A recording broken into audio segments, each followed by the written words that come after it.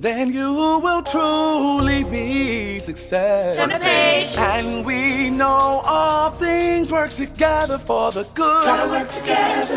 The good. Gotta work together. Oh. And we know all things work together for the good. Gotta work together.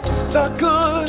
To those who love God. Keep God's word on your lips. To those who are called. Meditate on it day and night. According to His Careful purpose. to do what Purpose. He says. It's His purpose, not mine. And we know all things work together for the good. Gotta work together. The good. Gotta work together. Oh. And we know all things work together for the good. Gotta work together. The good. To those who love God. Keep God's word on your lips. To those who are called. Meditate on it day and night. According to His Careful purpose. to do what Purpose. He says. It's His purpose, not mine.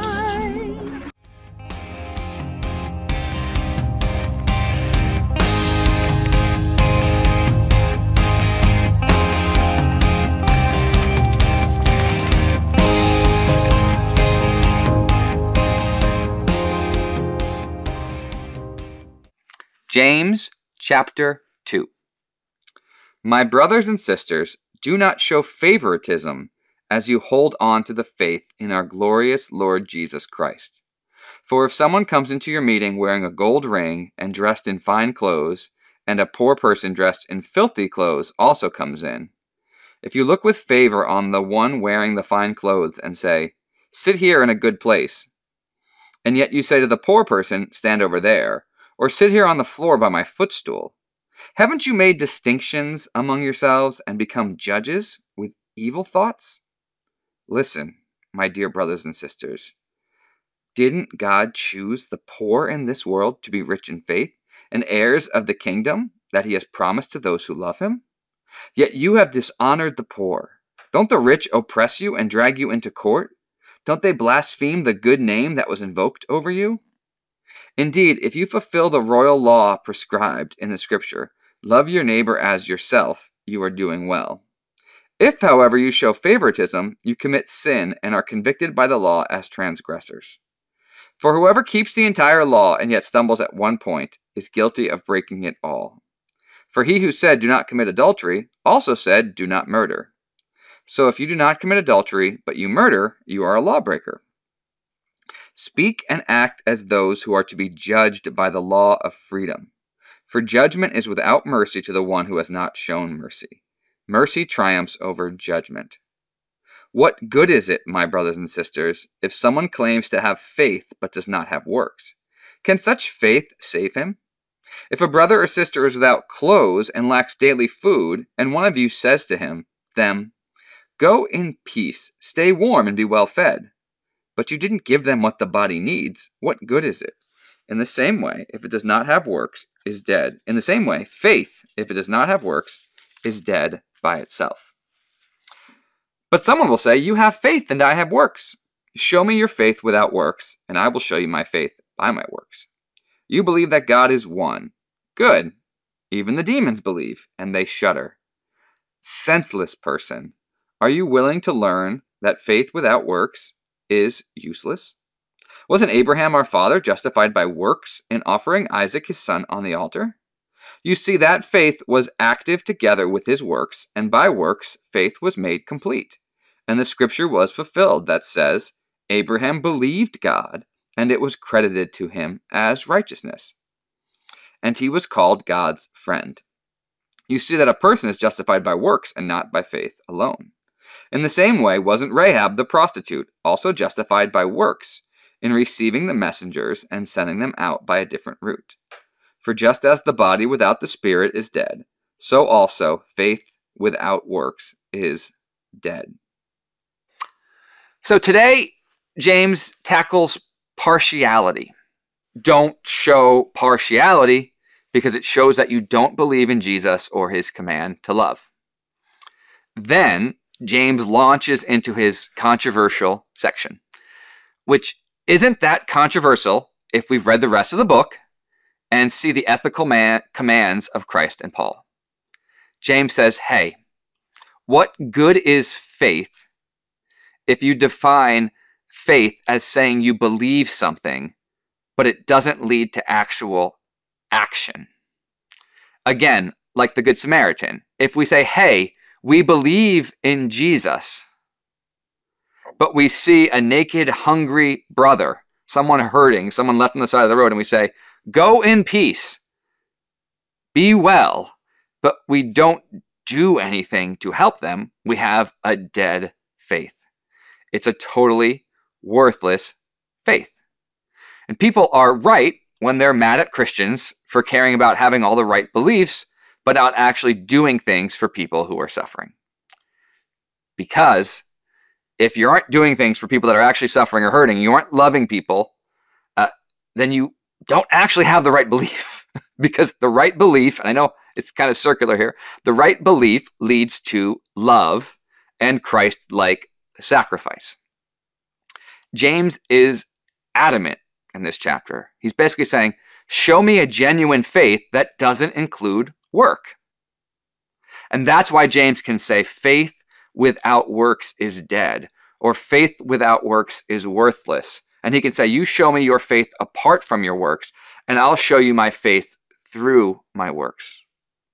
It's not that works set us right, or it's not that the works make God love us or something like that. It's that if we believe what Christ has done for us, if we believe that God is faithful, if we believe that God loves us, the only response that faithfully shows that would be that we would respond by obeying him, and that we would respond by loving others as he has loved us. And that's what James is getting at in this letter, in these chapters, and it doesn't contradict Paul or Jesus at all. Well, can you just give us some basic principles of faith application for people to just kind of put in their spirit this evening? Well, Jesus taught what I call systematic faith. When you look at faith categories in the Bible, there is what I call saving faith. Ephesians 2:8, when I confess with my mouth the Lord Jesus, that's saving faith. Then there is submission faith, what Peter did when he said, and Mary, be it unto me according to your word, just submitting obedience. Then there is surrogate faith, when you use your faith on the behalf of another. And then in the Bible, there is special faith, which is the gift of faith to believe beyond your normal capability. And then there is systematic faith. Mark chapter 11, Jesus teaches systematic faith. Whosoever shall say unto this mountain, be thou removed, be thou cast into the sea, shall not doubt in his heart, but shall believe that those things which he saith shall come to pass. He shall have whatsoever he said. Now that is the fundamental foundational scripture for Jesus teaching us how to use our faith. So there is the asking. I must ask based on the scripture says. Scripture teaches me that when I ask anything according to his will, he hears me. Well, where's his will? He hears me. Where's his will? His will is found in his word. So when I pray, I already know what the will of God is, so I don't have to co-sign my prayer with if it be thy will, because faith starts where the will of God is known. So I find the will of God. That's the asking. I ask according to the will of God, and I ask in his name. Jesus said, in that day you shall ask me nothing. But he said, verily, verily, whatsoever you ask the Father in my name, he will give it you. So that's the ask. And then there is the believing. Biblical believing is different from the world's believing. Biblical believing is to accept something as a fact, even though you have no sense realm evidence. Ooh. That was Thomas's problem. Thomas wanted sense realm evidence, except I shall see in his hands the print of the nail, put my finger into that print of the nail. I will not believe. So believing is a matter of your will. You can will to believe, or you can will not to believe. Everybody's will is set by a criteria.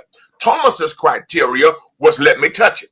Jesus came, satisfied that criteria, and called it faithlessness. Then after that, he says, watch this. Come here, Thomas. Yeah, he says, examine me. He says, watch this. He says, now hold on, Thomas, because Thomas starts shouting, my Lord, my grace. Hold on. I ain't going to be around here for everybody to touch me and examine me. Blessed are they that have not seen and yet believe. So biblical believing is to accept something as a fact without sense realm evidence. I did not say you did not have evidence. Our evidence is what God said. Our evidence is the word of God. That's the asking, the believing. Now you got the confession. I'm just giving you the ABCs. The confession in the scripture has to do with I put my mouth in agreement with what God says. I put my mouth in agreement with what the word of God says. It's very easy. You follow me? So there's the A, there's the B, there's the C. Oh, I watch this now. Then there's the demonstration. I gotta act like the word of God is so. People, I mean, if I could get you to people to see this, watch this. The Bible says, and when he saw their faith, my Lord, James teaches and he says, faith without action, corresponding action, is dead being alone. So I've got to, with as much as in me is, I've got to act in agreement with what I believe. If I believe I'm healed, I'm getting up out of the bed, even if I can't do anything but putting my feet on the edge of the bed and glorify God that I can move my feet. If I believe my God meets my need, listen, I'm not going to sit around and worry. I'm going to thank God for what I have at the table. So there's the A, there's the B, there's the C, there's the D, and then the E, expectation. See, when I'm not just a hoping and a praying. I have 5 justifiable expectations. Expectation number 1, I'm expecting a plan of action. God's going to give me a plan. Number 2, I'm expecting the wisdom of God. That is the correct application of the knowledge I already have. Number 3, I am expecting the favor of God, for God to raise up somebody to use their power, their ability, and their influence to help me. Then number 4, I'm believing for a supernatural miracle, that which man cannot understand, that which man cannot explain, that which will amaze me. And then number 5, my expectation is strength to endure until change comes, because faith is not magic. So I may have to wait longer than I wanted to, but if I keep on waiting, the Bible says it is by faith and patience we inherit the promises. Meditate on it. So if you want to hear that again, let me see the emoji and I'll rewind it. If y'all want me to move forward, I'll do it.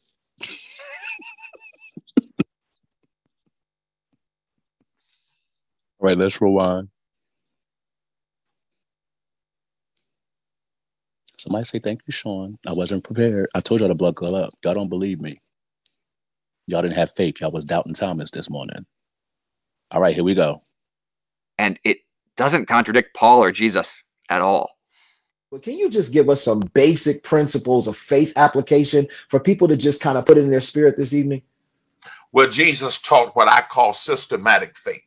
When you look at faith categories in the Bible, there is what I call saving faith. Ephesians 2:8. When I confess with my mouth the Lord Jesus, that's saving faith. Then there is submission faith, what Peter did when he said, and Mary, be it unto me according to your word, just submitting obedience. Then there is surrogate faith, when you use your faith on the behalf of another.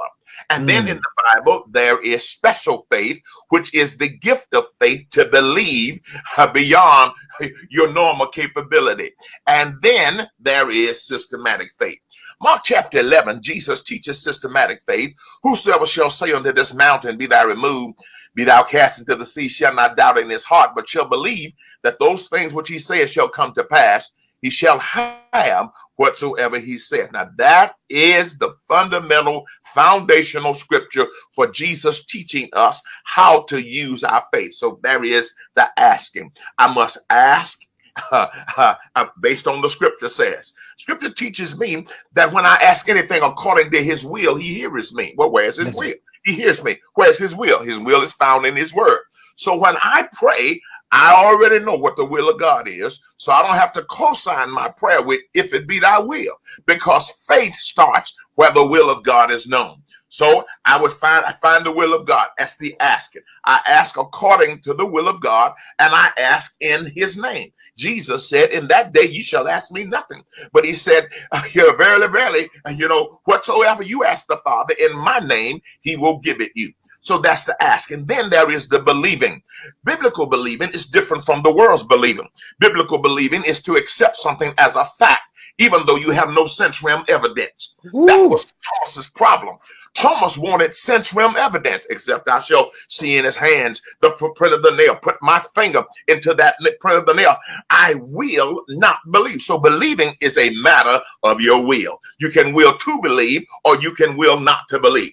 Everybody's will is set by a criteria. Thomas's criteria was, let me touch it. Jesus came, satisfied that criteria, and called it faithlessness. Then after that, he says, watch this. Come here, Thomas. Yeah, he says, examine me. He says, watch this. He says, now hold on, Thomas, because Thomas starts shouting, my Lord, my grace. Hold on. I ain't going to be around here for everybody to touch me and examine me. Blessed are they that have not seen and yet believe. So biblical believing is to accept something as a fact without sense realm evidence. I did not say you did not have evidence. Our evidence is what God said.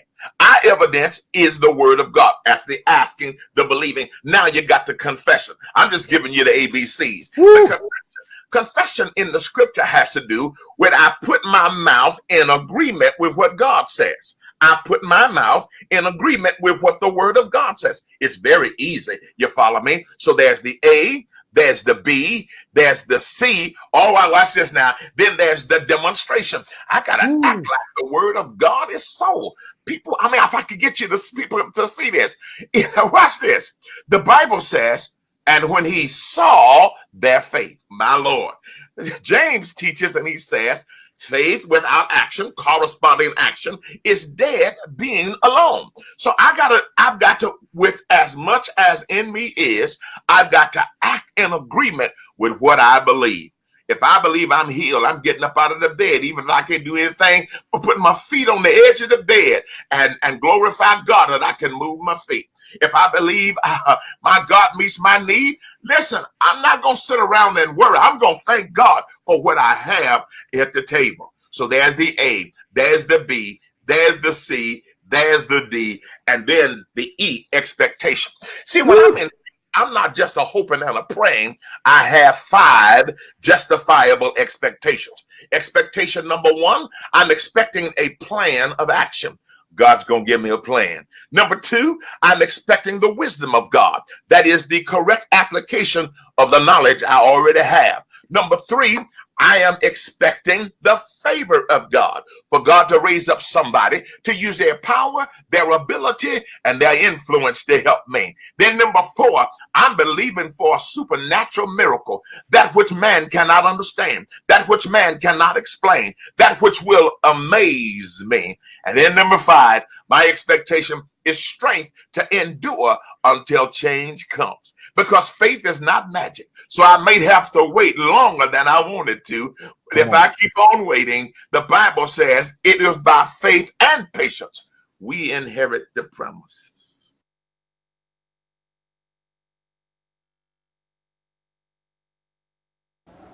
Because it's easier to talk loyalty than to be loyal.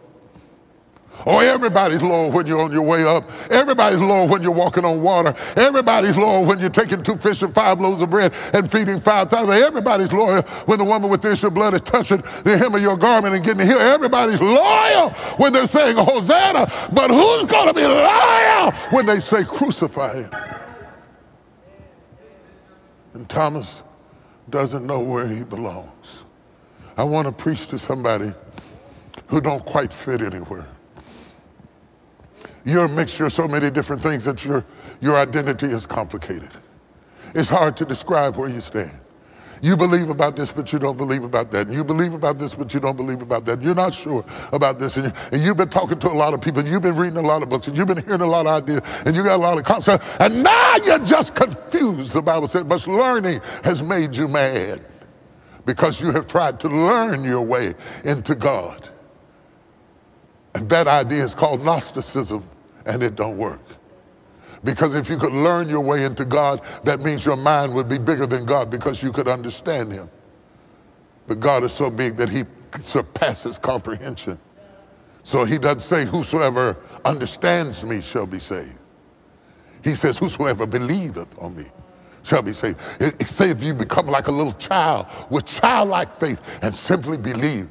And what Jesus prayed for Peter is that he would not lose his ability to believe like a child. Some of you have been in a crisis so bad that your faith has taken a toll. Your faith has taken a toll. Jesus had told Peter, Satan has desired to have you, that he might sift you as wheat. There's something about trauma that eats at your faith.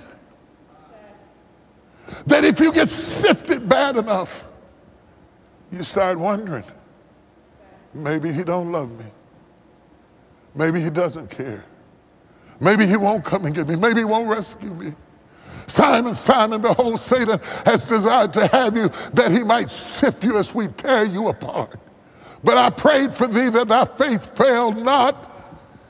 And when, not if, and when, not if, and when, not if, and when thou art converted, strengthen thy brother. But you cannot strengthen your brother until you get converted, and you cannot strengthen your brother while your faith is in a crisis, and you cannot strengthen your brother while you are uncertain yourself. And Thomas was not in the room. It is day 82 of our 90-day challenge, and I want to give you this topic, managing ambiguity. James is known in biblical scholarship for faith. In James, you get the famous words, faith without works is dead. What is faith? I've been waiting to tell this story for so long, and I didn't know where I would be able to tell it. Now I know it's here. So this week, I lost my keys. But I have a car that doesn't require that you put the key in an ignition. It's sort of an automatic start. As long as the key is in the car, then the car will start. Well, every day I go to class and I have not yet found my keys, but I still get from point A to point B because at least I know that the car has started. And if the car has started, then the key is in the car, even if I don't see it. That's faith. Faith is the willingness to believe that God can get you from point A to point B, even though you can't see him. Faith is knowing that if the ignition started and you were able to drive, it must mean that you're closer than you think you are. That's faith. And I don't know that we talk enough about the ambiguity of an assignment.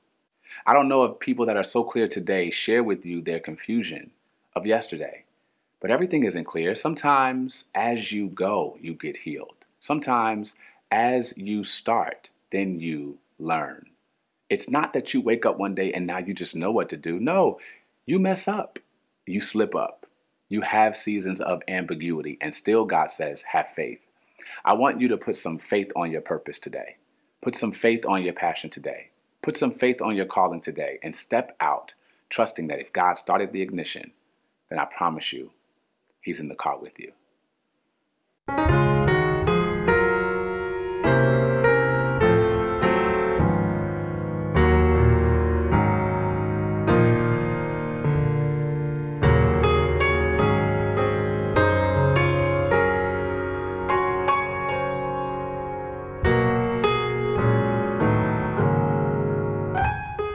Faith is the substance of things hoped for, evidence of things not seen. It's trust and confidence in God's word. Oh, faith, come alive in me. Faith is the substance of things hoped for, evidence of things not seen. It's trust and confidence in God's word. Oh, faith, come alive in me. Faith, come alive in me.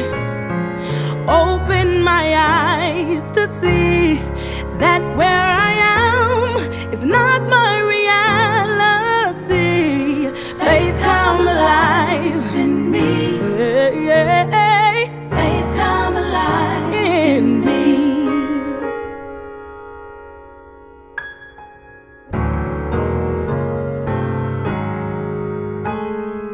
I can move mountains if I just believe in your word you've given me. The power to conquer anything. Oh, faith, come alive in me. Faith, come alive in me. Oh, open my eyes to see that where I am is not my reality. Faith, come alive in me. Oh, faith, come alive. Oh, faith, come alive in me. Yeah, yeah. Open my eyes to see that where I am is not my reality. Faith, come alive. Oh, faith, come alive in me. Come alive. Oh, oh, oh. Come alive. Faith, come alive in me. Walk into my destiny. Oh, oh. To live a life that is pleasing unto you. To become all that you have promised.